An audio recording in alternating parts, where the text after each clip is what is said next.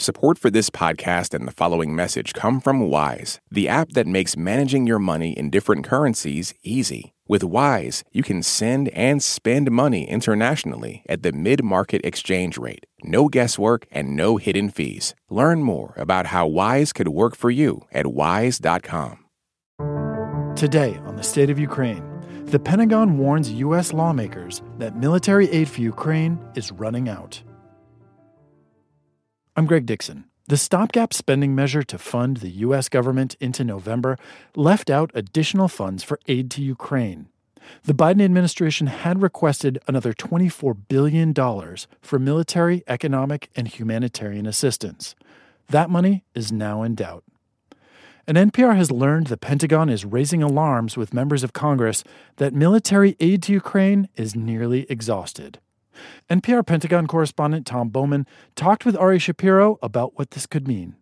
Before we talk about Pentagon concerns, give us a breakdown of the money the administration is asking for. What would be in that $24 billion package? Well, Ari, more than half of that money is in the supplemental bill is for military aid, so more training by U.S. forces in Germany and elsewhere, artillery shells, missiles, mine-clearing equipment.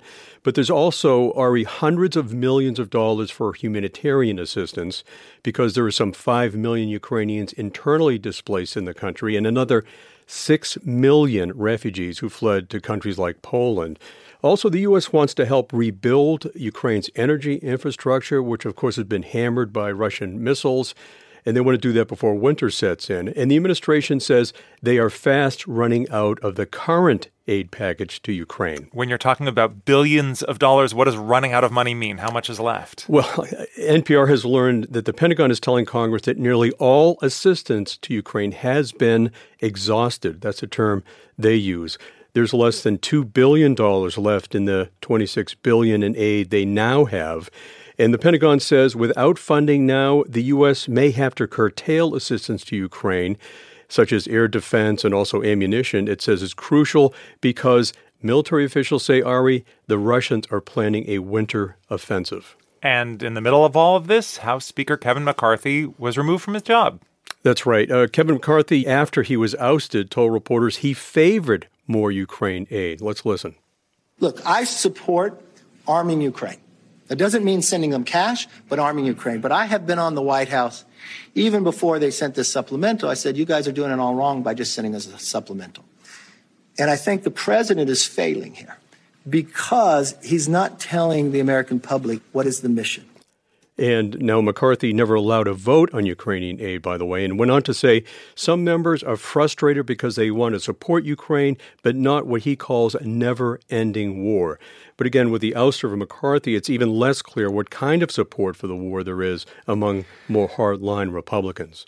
In practical terms, if the U.S. steps back from its assistance, what would that mean? Could other countries step in? You know, it's possible. Europe has been providing a great deal of military assistance, by most accounts more than the U.S., but U.S. support in this war has been critical to much of Ukraine's success. So what if Congress fails to pass the new aid? President Biden told reporters there's what he called another means for funding, but he wouldn't get into that right now. So it could be some pot of money somewhere he could draw on. He also said, the president said, he'll give a major speech on Ukraine soon. And this debate happens as Ukraine pursues its counteroffensive against Russia. That's right. The counteroffensive is continuing. It's slow progress.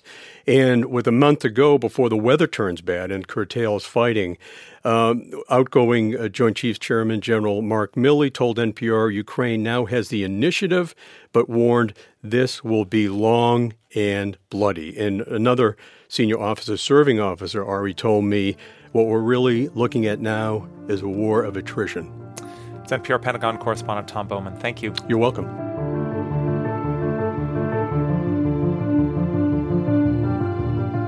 Thanks for listening to The State of Ukraine from NPR News. We'll see you again soon.